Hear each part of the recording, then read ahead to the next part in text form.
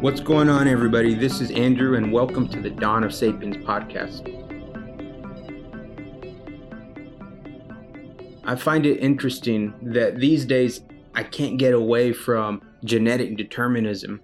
You see it all over the news, you see it all over the internet. Whether it's Alzheimer's, diabetes, height, or fast twitch muscles, it seems genes are the answer to everything. Genes are all the rage. And it made me think about how, in reality, no one actually cares about genes. What they really care about are the physical traits and the behaviors that these genes supposedly determine. And that's because phenotype is where the rubber meets the road. And it made me think how, in a way, genes have become more of a symbol than a physical entity. They've become a pawn in arguments and debates in both academic halls and your neighborhood bar. Obviously, there's truth to genetic determinism. But to me, this extreme view of genetic determinism is not only lazy, but it's pretty flawed. In his book, Freaks of Nature, neuroscientist and developmental biologist Mark Blumberg frames it this way, quote, "We should recognize DNA for what it is, a molecule that helps provide the raw materials for development." Like I said earlier, no one actually cares about genes. They care about physical and behavioral features of humans and populations. And in this episode, I want to just briefly explore the ignored processes that take the raw genome and produce the adult human form. When the gene is put into context, its prominence will fall. But first, I should probably just briefly describe what a gene is and its relationship to the human genome.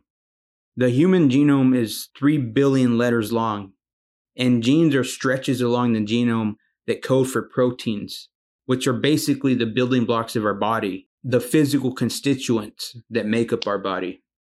The simplest way to describe how genes are transformed from bits of DNA to physical proteins is the following. DNA is transcribed into RNA, which is then translated into proteins. But if you've been led to believe or just assumed that genes are the driver of everything in our body and how it's constructed, this might surprise you. Genes only make up 2% of the human genome. And before the human genome was fully sequenced, researchers presumed the genome contained about 100,000 genes. This was based on the amount and variety of proteins found in our body. But in reality, the 60 million base pairs that make up the genes in our genome form only about 20,000 genes in total. But the researchers should probably be forgiven because there's some complexity in there that they weren't aware of. There's a process that we now know as alternative gene splicing. And basically, genes actually consist of 2 components, introns and exons. After genes are transcribed into RNA, introns are clipped out before the remaining RNA segment is translated into proteins. But depending on various factors, the exons of a gene can be assembled in multiple orders and configurations. In other words, a gene can be manipulated to construct multiple types of proteins from the exact same gene. And this kind of helps to explain why our genome contains less genes than researchers originally expected. But still, for genes to only make up 2% of our genome, that's extremely small for the amount of importance we give them. It seems that the basic process of DNA to RNA to proteins is a little bit more complicated than originally assumed. But it gets even more complex than that because it turns out that RNA is more than just an intermediate step between DNA and protein synthesis. Most people don't even realize how much is going on with RNA. 80% of the human genome is transcribed into RNA. And that's insane because none of those RNA molecules, other than the 2% that originate from genes, are transcribed into proteins. The amount of transcribed genomic material dwarfs the amount of transcribed purely genetic material. I mean, it's literally 2.3 billion base pairs compared to 60 million base pairs of genes. And scientists refer to this intermediate step to all these base pairs that get transcribed into RNA as the transcriptome. It's interesting to wonder, why is all this genomic material getting transcribed if it's not then being synthesized into proteins? If it's, quote, junk DNA, then why bother and use up the resources to transcribe it in the first place? Regardless of the answer, these base pairs are being transcribed into RNA. And because of this, strands of RNA are floating literally within our cells and around our cells. I think the truth is probably that researchers are really just beginning to understand the purpose and function of the transcriptome. But they do have ideas. They have uncovered some evidence as to what's going on. For example, RNA strands known as microRNAs are known to inhibit gene expression. Small interfering RNAs also silence genes. MicroRNAs can regulate a single gene or even multiple genes. Both microRNAs and small interfering RNAs result in DNA methylation.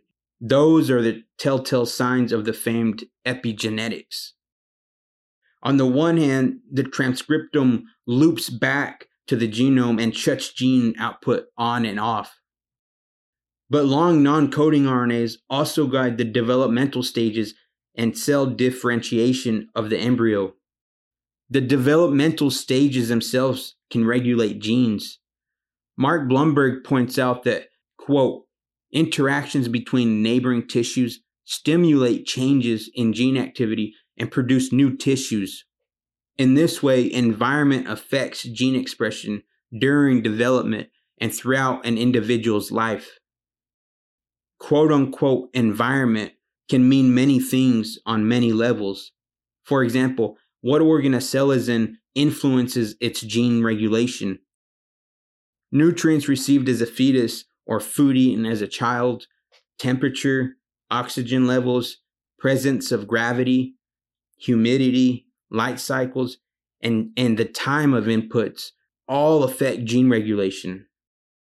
To me, this 2.3 billion base pair long portion of the genome, that is the transcriptome, is the interface between environment and protein synthesis, or environment and phenotype, physical characteristics of the human body, or even a behavioral characteristic. It's telling that the portion of the genome that is responsible for protein synthesis is 39 times smaller than the transcriptome, which regulates genes. This screams that genes are a far cry from directing the phenotype of an individual. Blumberg says it best, quote, genes help provide raw materials for development. They are only one of many contributors to a complex and highly interactive system. And regardless of what pop science has most people believing, and even what some academics believe or just assume, genes are not the recipe that allows a succulent dish to be crafted. They are the raw ingredients. Environment, mediated by the transcriptome, is the chef. Sure, what genes a person or animal possess defines the potential phenotype it might expect, but so does the environment and developmental cascades. Put another way, genes aren't the sheet of music responsible for a beautiful song. They're the guitar strings. How and when the strings are played and which notes they produce is dictated by a sheet of music or a musician. Genes are the instrument that allow development and environment to shape us into our final form. I'm not saying genes and mutations have zero predictive value. They obviously do. But they're only one of many elements that combine in a complex set of interactions and never-ending feedback loops to produce the human form and behaviors that we know today. Blumberg poetically describes the relationships of human development when he says, quote, development is not a river of genetic information flowing inexorably downstream toward the creation of a biological form, but rather many rivers, tributaries, and eddies a turbulent cyclical process involving gene regulation and protein synthesis. Earlier I said that no one really cares about genes.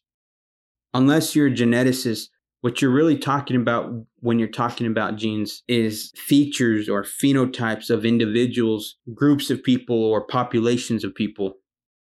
And I really just wanted to highlight that between the gene embedded within our DNA to the actual phenotype of a person, the actual physical form of an adult person, there's so much going on in between that influences that physical feature, that physical form, that to attribute it all to what's written in that DNA of the gene itself and the proteins it's coded for is not only a very simplistic way of viewing things, but it's not accurate. Explaining every feature, behavior, or anomaly to a gene is just as often wrong as it is right. For every genetic mutation that causes a malformation of a person or a difference, there's just as often a developmental process that can result in the same thing, or an environmental input that can result in the same difference or malformation. So attributing everything you see as genetic in origin is kind of misguided to me. Genes aren't blueprints. They're literally building blocks. They're raw materials acted upon by environment, by developmental processes, developmental cascades, feedback loops between the transcriptome and the genome. At the end of the day, we're a product of these complex interactions between the genome, the transcriptome, developmental cascades, and environment. Each one is important to who we are, but to my mind, genes have been overemphasized. And that's really all I was trying to convey in this episode.